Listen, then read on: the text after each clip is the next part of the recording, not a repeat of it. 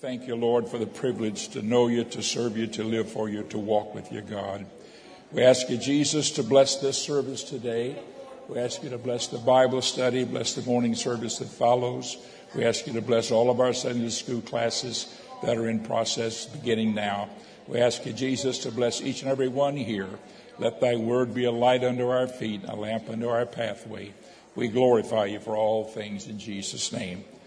Amen. Turn to your neighbor, shake their hand, greet them in Jesus' name. And tell them they look nice, as always. We always say. Amen. God bless you. Praise the Lord. We're in the book of Daniel. We're studying the book of Daniel. And Daniel will catapult us into the book of Revelation. And that's about where we are approaching that part of the study of the book of Daniel now. And what I want to do here today is teach a lesson that is digressing a little bit from the book of Daniel in order to be able to understand some very key verses in the book of Daniel. And I am going to talk to you here something from my heart. I feel God has impressed me to teach on this lesson here today. And I'm going to show a chart up here and to help us to understand here what we as Christians have a right to and what the world cannot see or understand. And by that maybe help us all to understand the advantage that we Christians have that the world does not have. Praise the Lord. I want you to look with me, if you would. I'm going to go to a verse of scripture here that's found in Deuteronomy, Deuteronomy 29 and verse 29, the last verse in chapter 29 of Deuteronomy. And I'm going to teach on the subject here today, what the prophets saw and did not see. What the prophets of the Old Testament saw and what they did not see. And I want you to go to this verse of scripture with me, if you would, please. This is 29:29 of Deuteronomy. The secret things belong unto the Lord our God, but those things which are revealed belong unto us and to our children forever, that we may do all the words of this law. And this was, of course, written in the Old Testament, and it was concerning Israel at that time, and is concerning God's people, whatever the situation may be. But he simply says here that the Word of God, praise the Lord, there's the secret things of God. And I want to talk to you here today about the secret things of the Lord that God has provided for us that we might know them. I want you to look with me in Proverbs 24:2. This is a very, very important verse of scripture to me. I learned this very young in life, and I have it written in the flyleaf. There are key verses that I have written in the flyleaf of my Bible, and this is one of them. And this is what it says in Proverbs 24:2. It is the glory of God to conceal a thing, but the honor of kings to search out a matter. The glory of God to conceal a thing, but the honor of kings. So that you and I, when we delve into the Word of God and we search things out and we seek them out, it is an honor that kings have. Kings have, that you and I are privileged to have, that God has allowed us to have when we love God and we love His Word. Praise the Lord. A couple of verses I want to refer to here. And I want you to look here in Matthew 13 and 10. Matthew 13 and 10 and 11. This coincides with the one in Deuteronomy that we just read to you here, where it says the secret things belong unto the Lord our God. Look at Matthew chapter 13 and verse 10 with me. And the disciples came and said unto Jesus, why speakest thou unto them in parables? And he answered and said unto them, that is to his disciples, because it is given unto you to know the mysteries of the kingdom of heaven, but to them it is not given. It's not given. So, and then the Lord went on to say, for to whom much is given, this is verse 12, for whomsoever hath, to him shall be given, to him that hath shall be given more abundantly, but whosoever hath not, from him shall be taken away even that he hath. And this is speaking about the faith. If we have faith, God will give us more faith, and he'll give us more understanding of things. Jesus said to the Pharisees one time, search the scriptures, for in them ye think ye have eternal life, for they are they which testify of me. They are they which testify of me. The Pharisees did not believe the Old Testament scriptures testified of Jesus.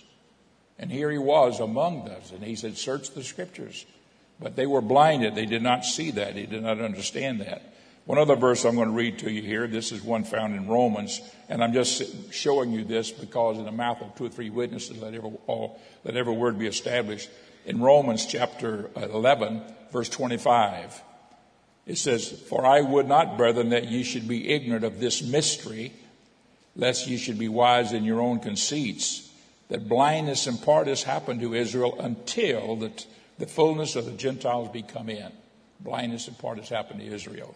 Then he goes on to say down in verse 33, all the depth of the riches, both of the wisdom and the knowledge of God, how unsearchable are his judgments and his ways past finding out. Now, what I want to do today is talk to you, and these are little preface scriptures that I've given you here. I want to get into my subject here. What the prophets saw and what they did not see, and what the Lord wants you and I to understand. You see, what Christians, I think, do not understand is that we have an insight that God has allowed us to have that the world does not have. Everybody can read the Bible, but everybody does not grasp the depth that the Word of God has in it. This is why the Holy Ghost is so important. The Bible says that when the Spirit of light is come, it will lead and guide you into all truth. The Spirit of God is that Spirit of light. In that old tabernacle, when they walked in, there was 3 things in there. There was a table of showbread, which was the Word of God, type of the Word of God. But there was also the candlesticks that were lit and gave light to the tabernacle on the inside. And it was a type of the Spirit of God. Spirit of God gives light to the Word of God that we understand the Word of God. Praise the Lord. So I want to get into some things here today and try to help us all to understand here what the Lord had to say about all these things, and how that the prophets desired to know what you and I have, but they did not have that understanding. They prophesied and spoke about things, and I'm going to give you a diagram here in just a moment. I want you to look with me in Matthew chapter 13 and verse 17. 13, 17. Then I'm going to show a chart on the board here for you to give you help us to understand what we're talking about. Look at 13, 17 of Matthew. I think I was just in 13 there and read verses 10, 11, and 12. Look in the 17th verse. He says, for verily I say unto you that many prophets and righteous men have desired to see those things which ye see, and have not seen them, and to hear those things which ye hear, and have not heard them.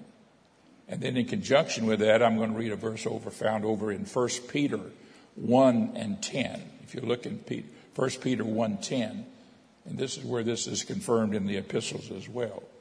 He says, of which salvation the prophets have inquired and searched diligently, who prophesied of the grace that should come unto you, searching what manner of time the Spirit of Christ, which was in them, did signify, when it testified beforehand the sufferings of Christ and the glory that should follow. Praise the Lord. And so the Bible says in 2 Peter 1:21, I won't read that one, but it just says that the Spirit of God was in the prophets, and the holy men of old spake as they were moved on by the Holy Ghost, moved on by the Spirit of God. So those prophets, when God moved on them, they would speak and prophesy. But they did not always understand what they were prophesying and what they were saying and presenting and putting forth. Praise the Lord. And so they desired to see what you and I have, but they did not see it. They did not see it. Neither did the angels. This here in 1 Peter, where I'm reading verse 10 and 11, look down in verse 12, at the very end of verse 12. This is 1 Peter 1:12. If you look at that verse, and if you look at the very end of it, unto whom it was revealed that not unto themselves, but unto us did minister the things which are now reported by you. This is 1 Peter 1:12. Now reported unto you by them that have. I want you to, going down to the bottom of this verse, there's got to be more to it than that.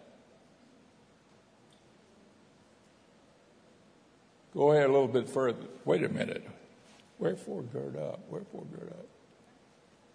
Preach the gospel, unto whom it was revealed that not unto themselves, but unto us they did minister the things which are now reported unto you by them that have preached the gospel unto you, with the Holy Ghost sent down from heaven. That latter part's what I want. This is where I'm trying to get to. Which things the angels desire to look into. The angels desire. So what you and I have, the angels even desire to look into them. And this is where I was trying to get to that last line there. And verse 12 is a very long verse, and I was trying to skip it so I could get to that bottom line there. Now, I want to show you this chart here and try to help you to understand. I'm going to teach on this and sort of show us what the prophets did see. Can everybody see that chart? Now here, I'm going to explain it to you here. This represents the prophets of the Old Testament. Now these mountain peaks represent the things that they saw. Represents the things that they saw. This one is the birth of Christ. They saw the birth of Christ. They saw Calvary. Two prophets prophesied of Calvary. One was Isaiah, that's found in Isaiah 53. Also is found also in Psalms 22, but it doesn't mention about Jesus in that sense of the word. Daniel speaks specifically about Calvary, and he speaks about it being the Messiah. And then they did not see Jesus' ascension, but they did see the coming of the Holy Ghost. And I'm going to touch on these three things here and show you here. These were the things that they saw, and show you then what they did not see. Everybody still with me? All right. I want you to go with me, if you would, please, over to the book of Isaiah. Let me show you what they saw in the sense of Jesus' birth. Okay, this is the prophecies of Jesus' birth. Isaiah 7:14. Isaiah 7:14. If you'll turn to that verse of scripture, here it is. It says, therefore the Lord himself shall give you a sign. Behold, a virgin shall conceive and bear a son, and shall call his name Emmanuel. Now, two things are very important in this verse of scripture. In the Old Testament, prophesying about the birth of Jesus. One, he would be born of a virgin. Okay, and that is exactly what did happen.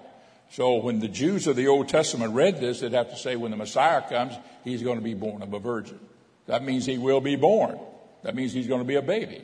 Okay, so those things are all identified in this verse of scripture.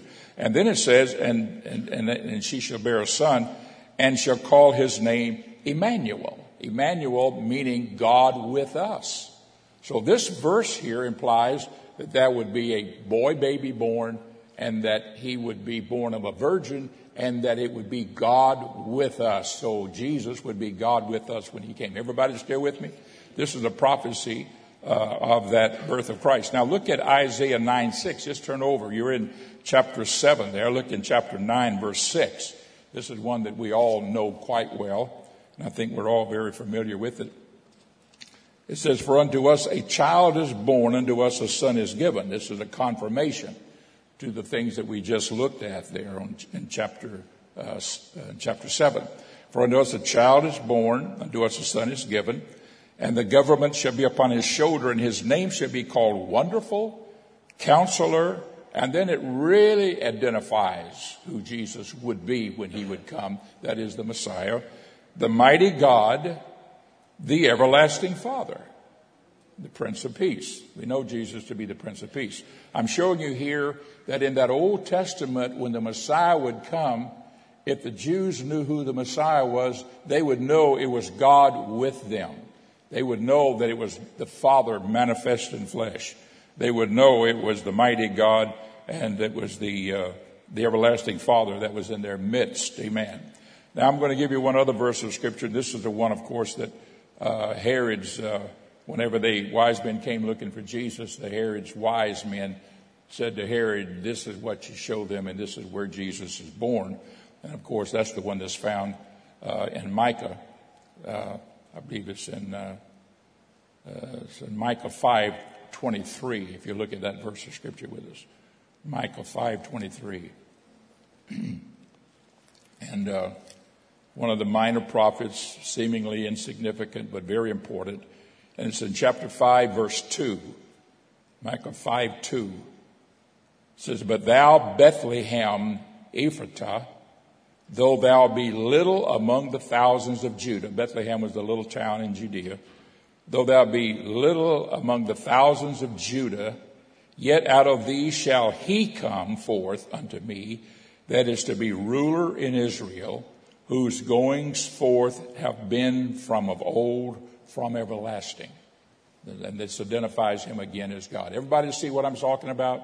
So the place that he'd be born, how he would be born of a virgin, that he'd be born a child, boy, baby, born in this world. This is how Jesus would come. So the prophets saw the birth of Christ, the birth of Christ. And then we have, I think, 3 different ones here that identifies that. Now, they also saw the death of Christ. They also saw the death of Christ.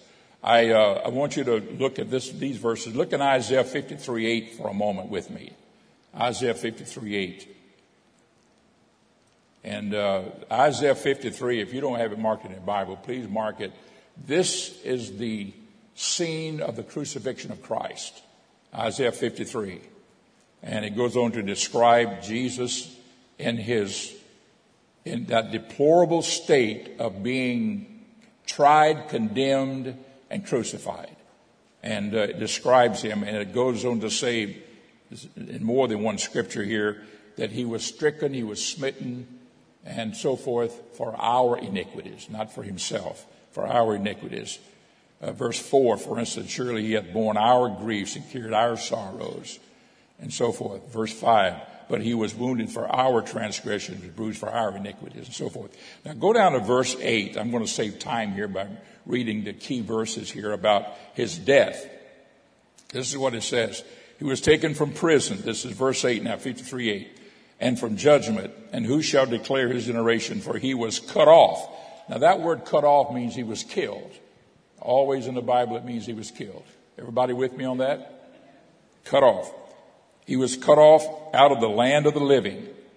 For the transgression of my people was he stricken. Verse 9. And he made his grave. In other words, he would be killed and he would be put in a grave.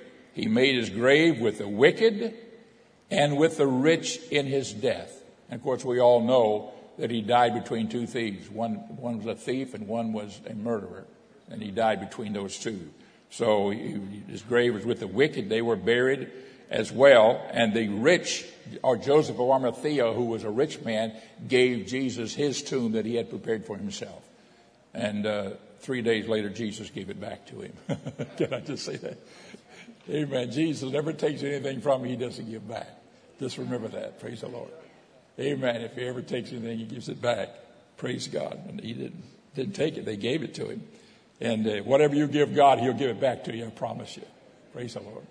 So it says here that it is grave that the wicked and the rich in his death, because he had done no violence, neither was there any deceit found in his mouth, and so forth. One other verse I want to show you, and that's the one that's found in Daniel. And Daniel specifically names this to be the Messiah. And if you'll go to the book of Daniel, chapter 9, for just a moment with me. Daniel 9. And I want you to look at the 26th verse. And we've already talked about this to some of you. I'm just going to read this one verse, verse 9:26, the very beginning of it. And after 62 weeks shall Messiah be cut off. And he names the Messiah here. Shall Messiah be cut off. That's all he says about it. But Daniel also speaks about the death of Jesus and so forth. So Isaiah spoke of him. Also, I won't go to Psalms 22, but Psalms 22 is also a chapter about the crucifixion of Christ. And David wrote it when David felt what Jesus felt on the cross. Isaiah describes how he looked if you were standing down below and you were looking at the whole scene and it all unfolding. In Psalms 22, it describes the Messiah on the cross, how he felt, what he was going through, his suffering. It starts out in Psalms 22:1, my God, why hast thou forsaken me? That's what it says, and it's spoken in pure Hebrew. When Jesus was on the cross, he said, Eli, Eli, lama sabachthani, which being interpreted is, my God, why hast thou forsaken me? Jesus said that he died the death of a sinner for you and me. That's a message in itself. He took upon himself our sins. And he said, my God, why hast thou forsaken me? Because he died the death of a sinner that would not know God when he took upon himself all of our sins. Of course, he was God manifest in flesh. And it was not the spirit that died. It was the flesh or the man, Christ Jesus, that died on the cross. And so he said those words, my God, why hast thou forsaken me? And he said it in pure Hebrew. In the church age, they spoke Aramaic. That's why they say, what did he say? He's calling on Eli. Who's Eli? They didn't know what he was saying because he was speaking pure Hebrew.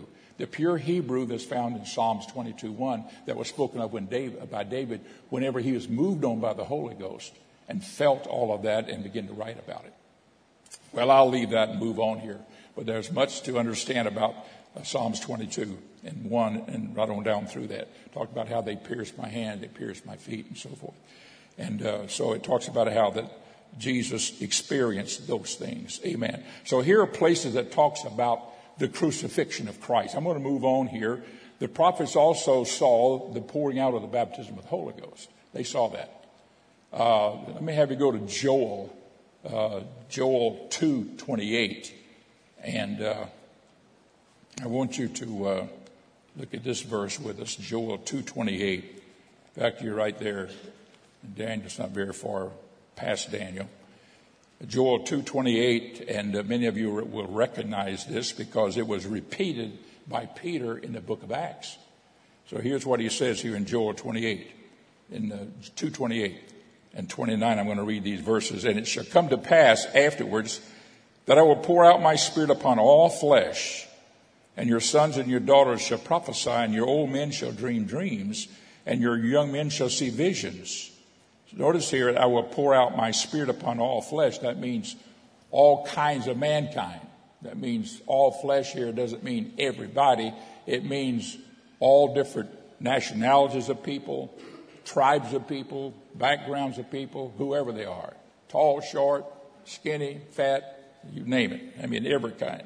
Black, white, if you want to get into colors, Europeans, Asians, Middle Easterns, Africans, everybody.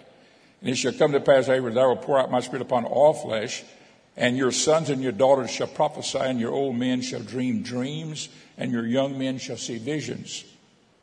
And also upon the servants and upon the handmaids in those days will I pour out my spirit. And this is what Peter said when he spoke to those Jews on the day of Pentecost. He says that this is that was spoken of by the prophet Joel saying, and he repeats all of this over in the book of Acts. And so he speaks about so Joel saw the coming of the Holy Ghost, and he prophesied about it.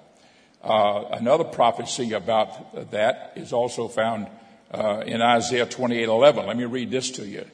This is very interesting for you folks that don't believe that tongues is necessary a part of the baptism of the Holy Ghost or is with the Holy Ghost. The Bible said, if any man have not the Spirit of Christ, he is not of his. Another place it says, if that Spirit that dwelt in Christ, this is all in Romans 8, I think 28 and 31. And if that Spirit that was in Christ dwell in you, it shall also quicken your mortal body. Quicken means make alive. So we've got to have the Holy Ghost in us to be able to go into rapture. Everybody with me on that? I'm throwing in some tidbits here for us. Amen. So look at this verse of Scripture, verse 28:11. For with stammering lips and another tongue will he speak to this people. to whom he said, this is the rest wherewith ye may cause the weary to rest. And this is the refreshing. Yet they, that is the Israel, would not hear. That is, Israel as a nation rejected what Jesus brought. And they rejected, ultimately as a nation, they rejected the outpouring of the Holy Ghost and the salvation. Even though there were 3,000 on the day of Pentecost that were saved, and the church grew, and their church in Jerusalem was 5,000 strong. As a nation, Israel ultimately rejected the teachings of Christ. Now, one other thing that I'm going to mention here, and then I'm going to show you another chart real quick. If you look over here, you'll see that the prophets also saw the Antichrist, but not prophets. There's only one that saw the Antichrist, and that was Daniel.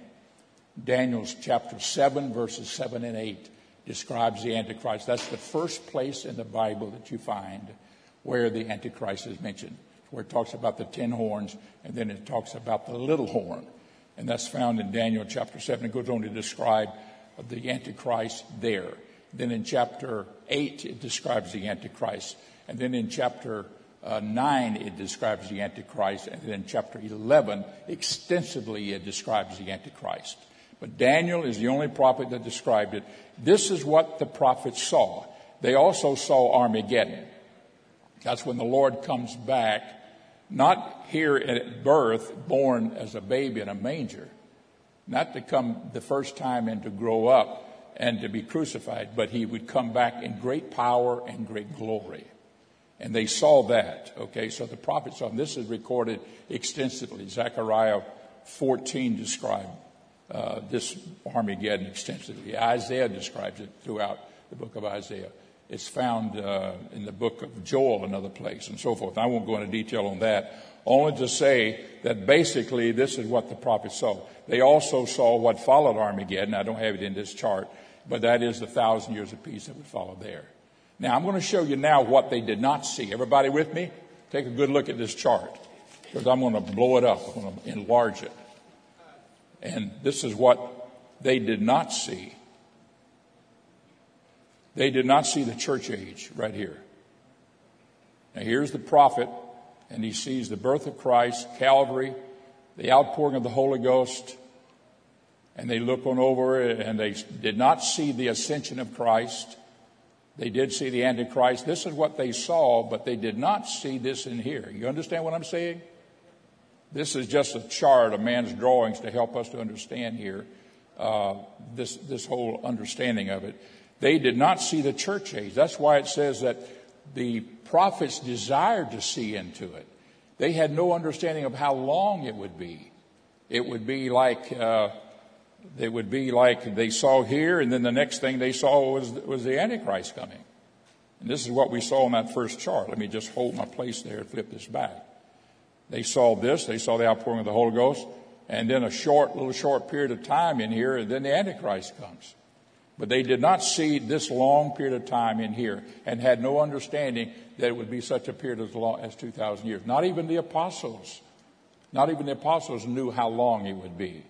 They just knew. That's why they talked about Jesus coming back soon. The Lord's coming back soon. They did not know and everything, and it was not for them to know. Jesus said, "No man knows the day or the hour of the coming of the Lord." That's why these preachers, and a lot of them on TV and stuff, they want to tell you when Jesus is coming back. And I've been hearing that stuff. I mean, I've been saved for 60 years, and I've been hearing it for years. And they're just yak, and people will send them money, and they'll buy their books, and these people get rich and everything. And then all of a sudden that date comes, and you don't hear a squat out of them. They're off the TV. They're gone. They're taking a cruise ship around the world or something. I don't know. They're just vacationing and everything. And then about 2 years later, they'll crop up, and then they'll set another date and everything. Now, you don't think I'm kidding. I'm telling you the truth. But nobody knows the day or the hour. One guy said, "Nobody knows the day or the hour, but we know the month." No, you don't know that day or the hour means nobody knows when it's going to happen. That's why we need to walk with God every day. That's why you go to church all the time. That's why you worship the Lord and you praise God and you walk with Him and you believe in it, the Lord, because one day He'll come at a time when you think not, the Bible says the Lord will come. Praise the Lord. And so we just never know when he's going to come. But we know from hindsight, since we're living now in the year 2000, and this is measured from the birth of Christ, not from the beginning of Jesus' ministry. So we know that it had been for 2,000 years. And there is one scripture in Hosea 6:2, and the Jews are the time clock. The Jews are the time clock, not the church. The Jews are the time clock. And it says that Israel shall be blinded for 2 days, and on the third day I'll raise them up. Hosea 6. You give us Hosea 6:2. Here we go. After 2 days will he revive us. In the third day he will raise us up, and we shall live in his sight. This is speaking about Israel. 2 days. The Bible says, another scripture, I think it's in 2 Peter, a day with the Lord is as 1,000 years, and 1,000 years as 1 day. And so 1,000 years as 1 day with the Lord. So if you look at this, you know it wasn't 2 24-hour days. After 2 24-hour days, he will revive us. Israel is still, they're still not saved as a nation. I mean, they're still scattered all over the world. So we know that this is speaking of, the dispensational day, as they call it.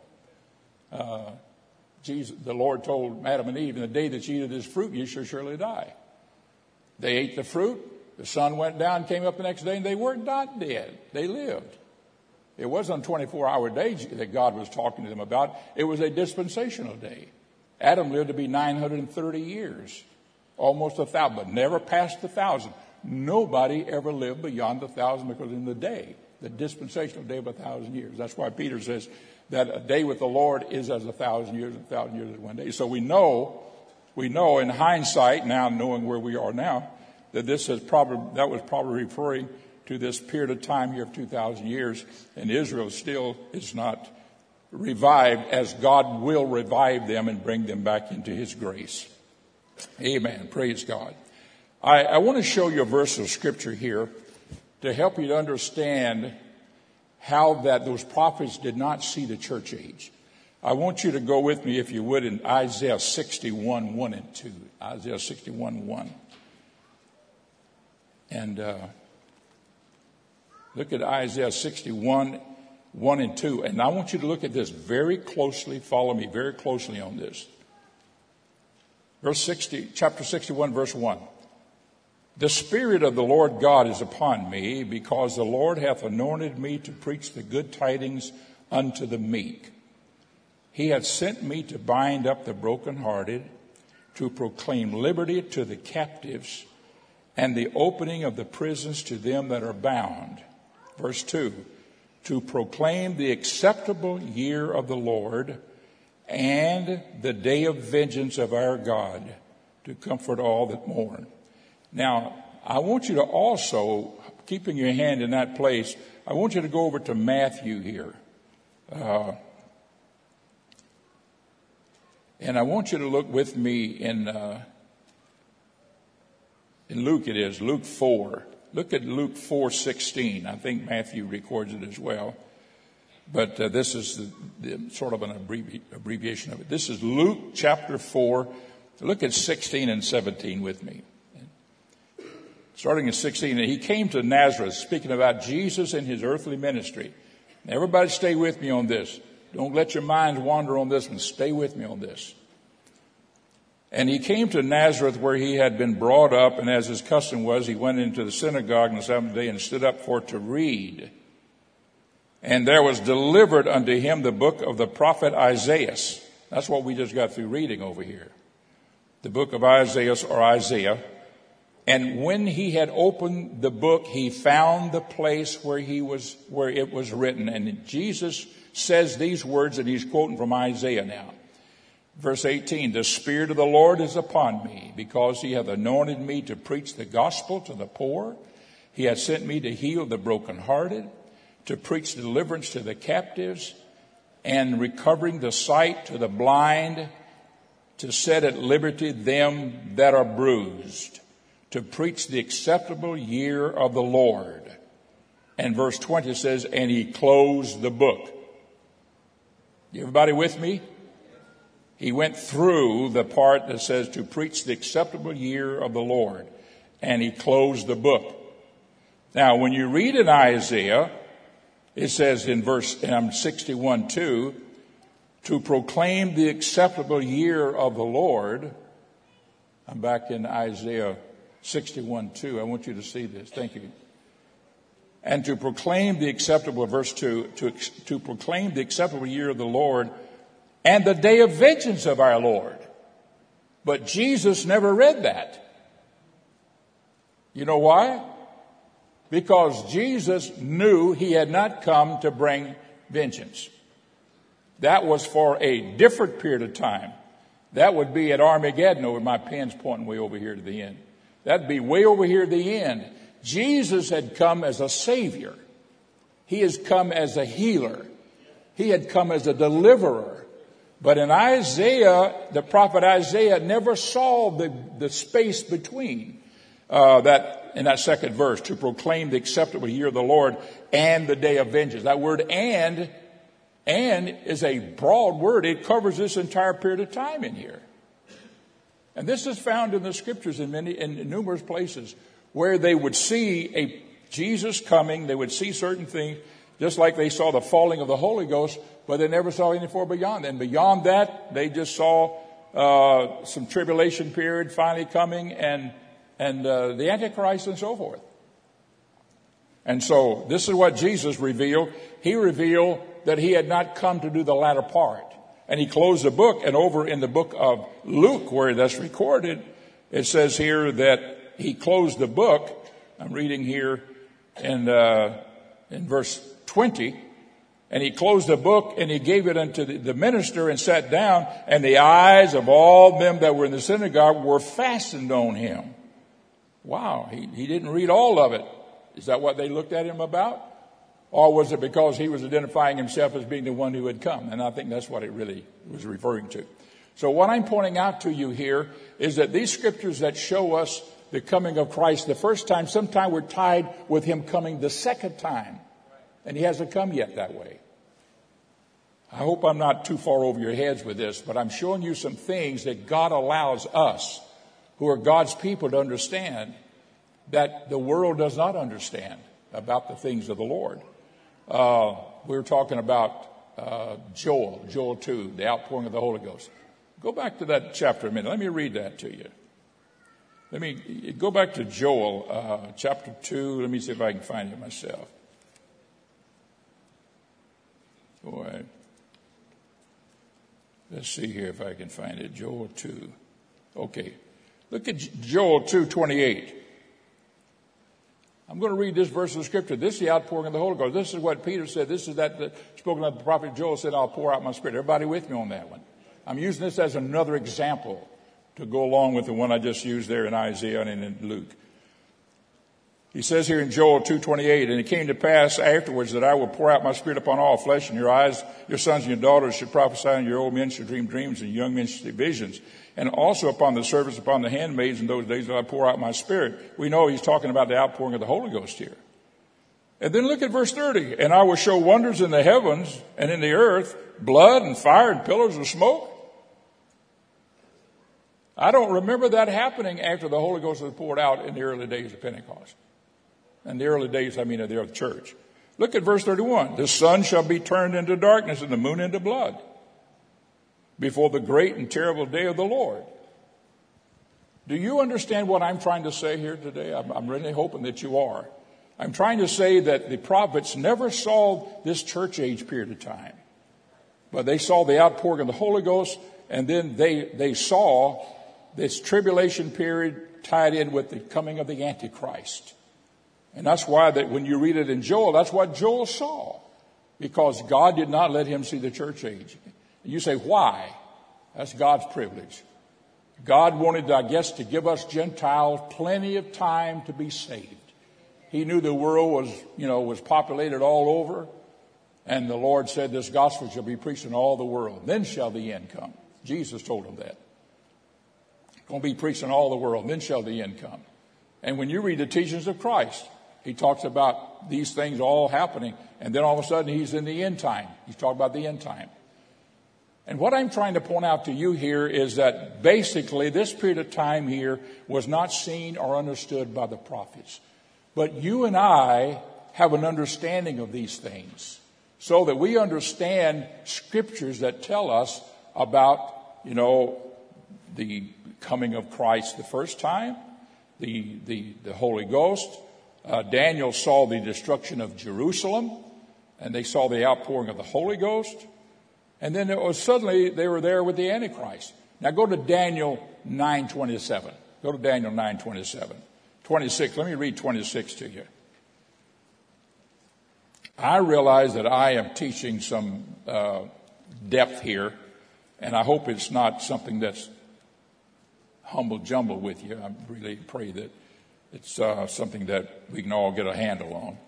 But look at, go to Daniel chapter 9, and we've talked about Daniel chapter 9, and how that the angel came and explained to Daniel that 70 weeks are determined upon thy people, 62 weeks, and then 7 weeks, and so forth.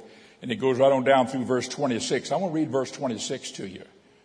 And it says, and after 62 weeks shall Messiah be cut off. That's the death of Christ. Everybody with me on that? That's the death of Christ. Then he goes on to say, but not for himself and the people of the prince that shall come. That's Titus, the Roman prince, the son of Vespasian. Vespasian was the general who had been made suddenly to be the emperor of Rome. Nero had died or killed himself. And so they called him from way over in Palestine and said to Vespasian, come back to Rome. We want to make you the emperor. And when he did, he said to Titus, his son, you take over the army and finish the job that I was going to do. And that is march down through Israel, conquer all of its cities, and last of all, take Jerusalem. Because that'll give Jerusalem time to wake up and know that this is going to happen. And so that was his whole objective by doing it in the manner he did. So Titus was the prince.